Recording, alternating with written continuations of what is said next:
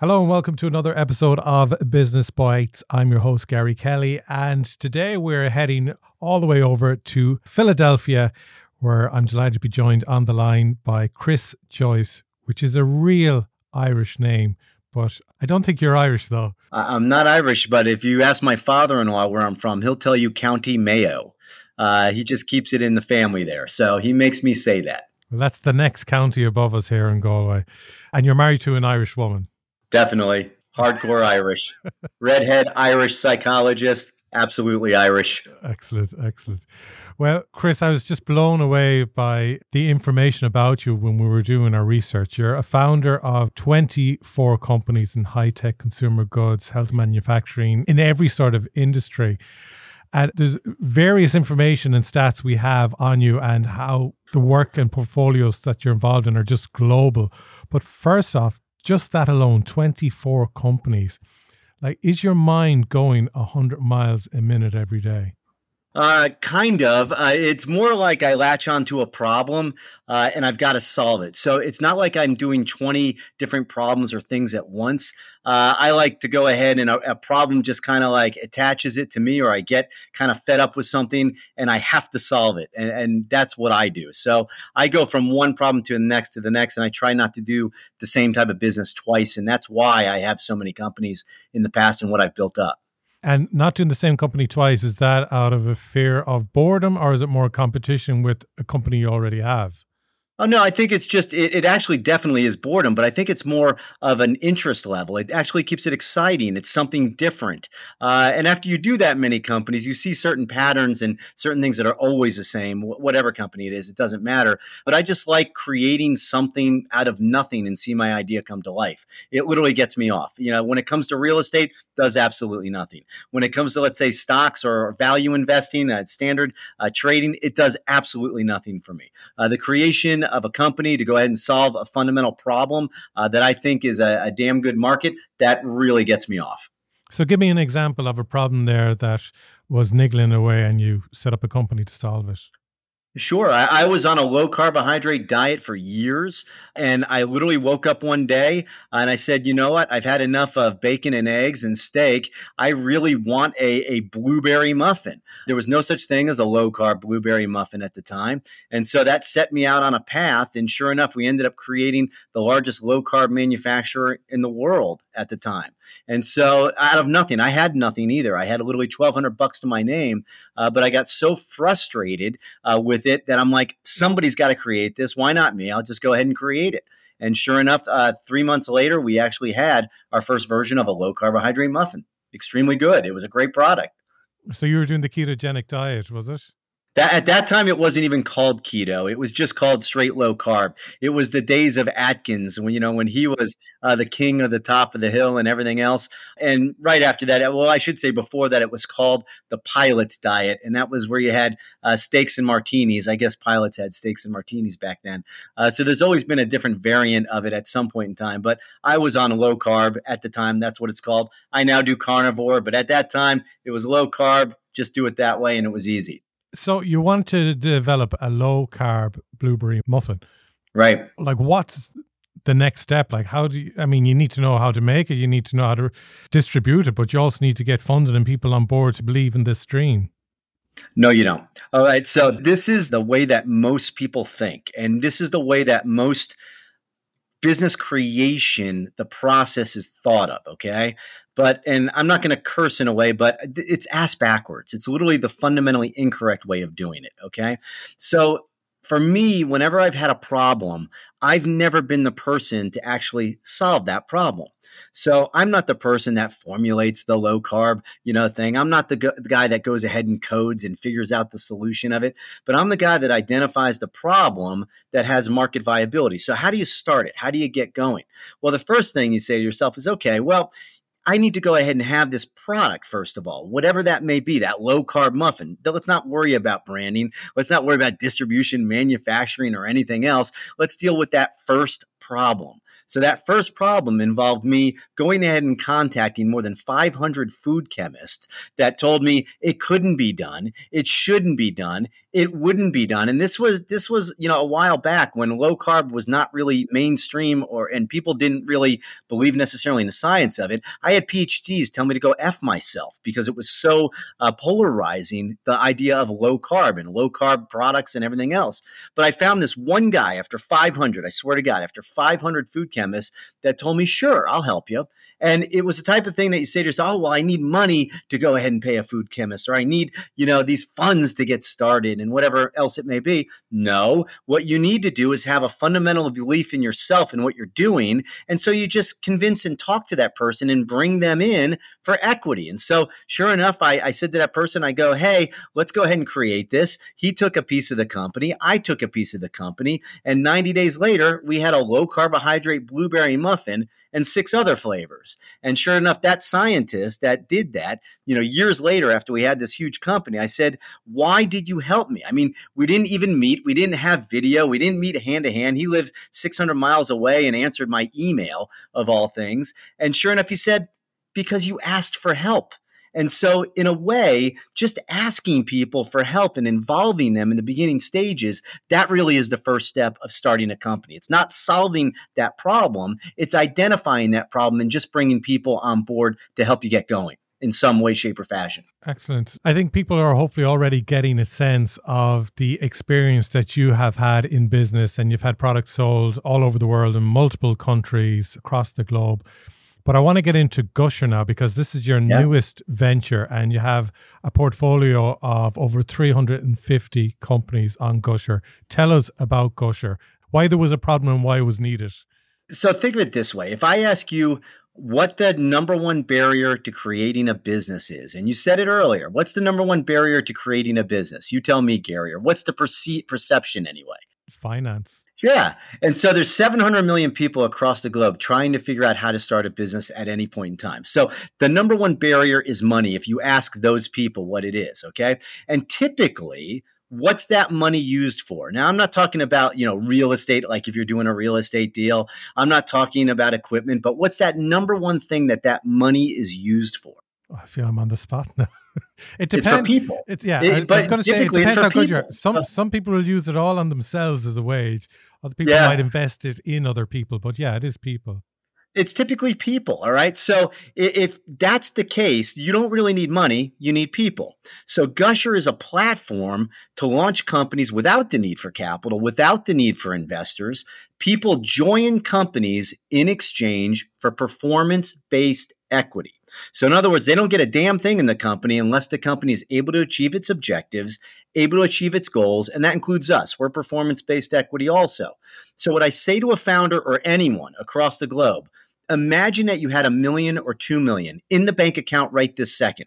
How would you build your company? What would you do? What type of team would you have? And then Gusher that, because we do it all day, every day. Everything from B2B, B2C, B2B2C, consumer goods, manufacturing, SaaS, fintech, AR, VR, AI, gaming, medical device, prop tech, you name it, we've got it. The system works. And so that's what our platform does. It helps people with nothing that don't live in Silicon Valley, New York, Israel, or Ireland's now an extreme hotbed for startups.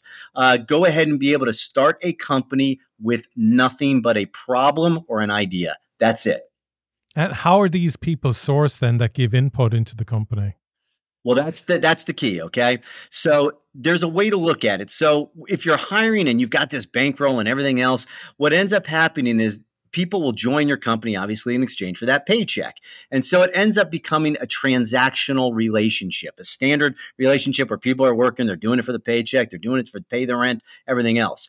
With Gusher, it's very, very different. The companies that succeed and succeed fast and greatly are the ones that deal with VIM, V-I-M. What's called the vested interest market, okay? What's the vested interest market? I'll give you a quick example. There's a company on our platform called Happy Howl. Happy Howl is run by a founder called Colin Buckley, okay? So Colin had a sick dog. He took it to the vet, and the vet kept saying, put it on this dog food, that dog food, everything else, but the dog kept dying, all right? So this dog kept dying, but Colin decided, hey, I've got to go ahead and save this dog. So he went ahead and hacked together a dog food in his kitchen over 2, 3, 4 months. The dog magically came to life over 3, 4, 5 months, and he said, hey, I want to start a dog food company. Now, Gary, I don't know what you know about dog food companies, but dog food companies are entrenched behemoths. They've been around for 100 years. They don't give up territory. They don't give up shelf space. They don't give up market share. It takes a hell of a lot of money to start a successful dog food company, let alone penetrate. So me being who I am, I go, sure, let's go ahead and start a dog food company, okay? So we start this dog food company. He goes ahead and puts it up on Gusher, does not listen to me, okay? He goes ahead and brings on this teams that have managed, $50 million, $100 million, $200 million budgets, good, P&L people like that have Nabisco or Mondelez, whatever the hell it is, McElhaney Tabasco, products that okay? The company imploded 6 weeks later. He's finally humbled. He listens to me, okay? He listens to me finally. Puts together another team. Company takes off like a rocket. It's now valued at more than 10 million. It's growing 30% month over month. Last month, they did 92% growth. They have national distribution, about to go in international distribution, and they've done it with nothing. Nothing. Okay. So what's the difference between his first team and the second team? It's not a trick question. I want you to think like an 8-year-old. Okay. This is a dog food company. What's the difference between the first team and the second team? Second team all had what? Interest. Would an 8-year-old say that, Gary? Would they? An 8-year-old to sit there and say, interest. I'll give you one more shot. Take a shot. They all had dogs? Beautiful. They all had dogs. See, that's what an 8-year-old would say, okay? They didn't have kids, all right? They were dog parents. They ate dog, breathe dog, live dog, poop dog. They were dog zealots, all right? And because they were dog zealots, there's a shorthand in the creation of a team. Those are the people that are ready, willing, and able to go ahead and pull that sled up the mountain. Those are the people that get the market. Those are the people that understand what the company and what the product needs to be. So therefore, it leapfrogs generational development when you do that. Instead of an MVP, a minimum viable product, a market viable product is created when you have them, the vested interest market, the people who have the most to gain from the success or failure of the company. And that's the way we build companies. We build them to become self-sustaining from the very beginning. Well, that's fantastic. And then just in terms of equity of a business like that, I mean, if Colin came up with the idea, or, what sort of holding does he have of the company? Like, how much of his shares does he have to give away to have the success he has today? Damn good question. The way to think about it is kind of like, and I don't like to say this, but like venture capital financing. So what we always insist on, and we don't really allow companies to do less than this. We always insist on the founder must retain a minimum of 80% of the company to gusher their company, meaning that the team they bring on, our cut, everything else has to be 20% or less. The reason is because if they end up going further rounds and they're growing this company, they're going to end up becoming disincentivized and have an upside down deal. So the minimum they should go ahead and retain is 80%. Most companies are around the 85 to 90%. So people that are coming on, they're there to get that company from point A to point B. It's not meant as a job. It's not meant to be there forever. It's to get that company from this ideation stage to that next stage, that launch stage, the creation, to be self-sustaining. And then it's basically just a standard model after that. It's very fair, actually. Right. It is. I had visions of poor Colin with like maybe 10% at the end of the day. And then having no say and just losing control and everything. Yeah, no, that's what happens with standard VC funded deals, or if you go down that route a lot of times. I mean, even if a company ends up going public, they're the founder created. I think it's less than 50% of the founders are still with the company. They get diluted out of existence. But the whole point of when you gusher a company, we won't let you go below that mark because we know it happens. We've seen it before in the early days of the company. We will not allow that to happen at all. Zero, nada. That's brilliant. And I love that value that you have, but the reality of it is as well is you need really the person who founded it to be the driving force for the entire lifetime of a company. Absolutely. And the thing that we find is that, there's offsetting philosophies. Something like Y Combinator, they believe in the triumvirate. You have these three founders that all attack it a certain way and everything else. Our philosophy is really the exact opposite. And our thesis is the exact opposite. Our experience is that founder, the person who originally comes up with that idea that starts that company, does literally 90% of the lifting. They don't stop. It's their baby. So even if somebody else comes on board, it's never as intense a passion as it is for that founder. And so the founder should go ahead and be compensated correspondingly. I mean, that's the way that we believe it. And it works. It fundamentally works. Yeah. And I suppose that's experience talking there as well, really. Well, it's having learned the hard way. And so we go ahead and hopefully prevent the founders from having to have those same experiences and enable them to have the benefit of what we've done before them. So, and we think it works, and helps them a lot. Is it an exciting time in business at the moment, or are things getting a little safe and stabilizing, maybe receding a little bit, you think? In what way? What do you mean? With global economics at the moment, and there's so much going on geopolitically, sometimes when there's fear of recession and all that, it's usually during a recession that things fire up again, Absolutely. and spark the economy again. But sometimes when there's that fear in the air, that's when people kind of pull back a little bit. Well, I mean, for us, it's a little bit different. I think that when you have a recession or COVID or epidemics or downturns or whatever it may be, that for us anyway, business typically increases dramatically because there's less capital flows to go ahead and fund companies, et cetera. But also the other thing from starting a company, there's a big difference between having resources and being resourceful. And having resources doesn't necessarily mean that the creation that you do, the company that you form, is going to be good or great or anything else. I mean, one of the examples that I always give regarding this is the Wright brothers and flight. The Wright brothers were, two brothers, grew up in Dayton, Ohio, running a bicycle shop. And at the time, they were trying to figure out flight. Well, what isn't told at the time is that all these governments that were extremely well funded with these massive projects, the best minds in the world, everything else, were trying to do the same damn thing. But did they have the same passion? Did they have the same thing in terms of level of interest and investment as the Wright brothers? No. And guess what? These two little guys from nothing beat the hell out of the world and crushed it. Well, that's the same way to go ahead and view it. There's going to be good times. There's going to be bad times. I'm an economist by training, an Austrian economist. But literally what I've learned is that, you've got the business cycles. It comes, it goes. It's part of it. You can't avoid it. Don't avoid the pain. Just go with it and use it. So if someone has an idea, what's the step they need to take to get involved with Gusher? Sure. It's very simple. As I said, there's no cost or anything to get started. You just go ahead and go to gusher.co, gusher.co, and you simply log in, create an account, and just start building a startup draft. We'll see you when you does it, and then we just jump in and start helping you. It's as simple as possible. You can take 5 minutes and create and start building your company, and we get you out there, or you can take months or years to get going. We've had that extreme. Some founders come right in. Other founders take a very long time to get it going. So it's really up to the person. It's just basically logging in, and we help you get going. It's as simple as that. And you try and start setting them up with different people on your system then?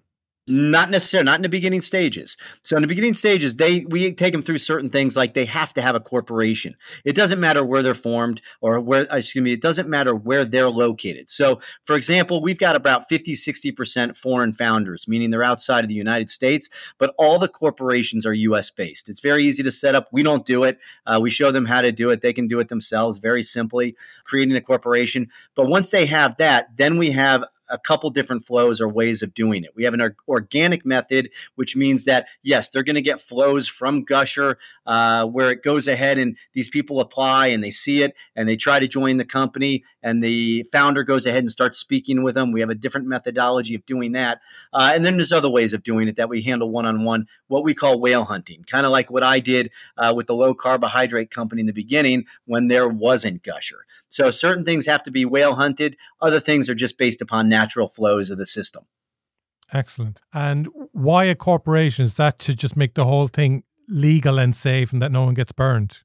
Well, in a way, but you have to think of it like this. You have to have, if there's an equity share agreement, you have to have equity structure. So in order to do that, you've got to have a corporation. But also with a corporation, typically a lot of these companies end up getting a next financing round. So it's not like they sit there and they can make it and they have this thing self-sustaining, but a lot of them then attract larger scale capital at the next stage. In order to attract larger scale capital at the next stage, you're going to have to be a corporation. There's no way around it. You can't be an LLC. You can't be a partnership. It's got to be a corporation. And so there's other legal reasons, which I won't go into the nuances of, but there should be a corporation from the very beginning stage. Have you started to see a growth with people looking to get involved in artificial intelligence now?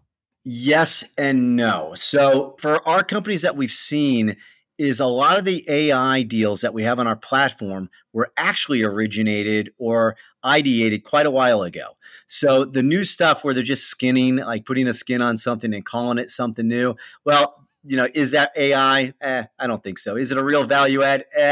Do I think that's part of the bubble that'll keep going until it bursts with bad money flowing after those deals? Yes. Do we have some of those on our platform? I'm sure we do. But most of the stuff that's really AI driven is deeper. It requires a deeper level of thought than just a skin. And so, yes, we have seen it, but not the superficial deals really is not what we're dealing with. And what sort of sector then do you see really growing at the moment?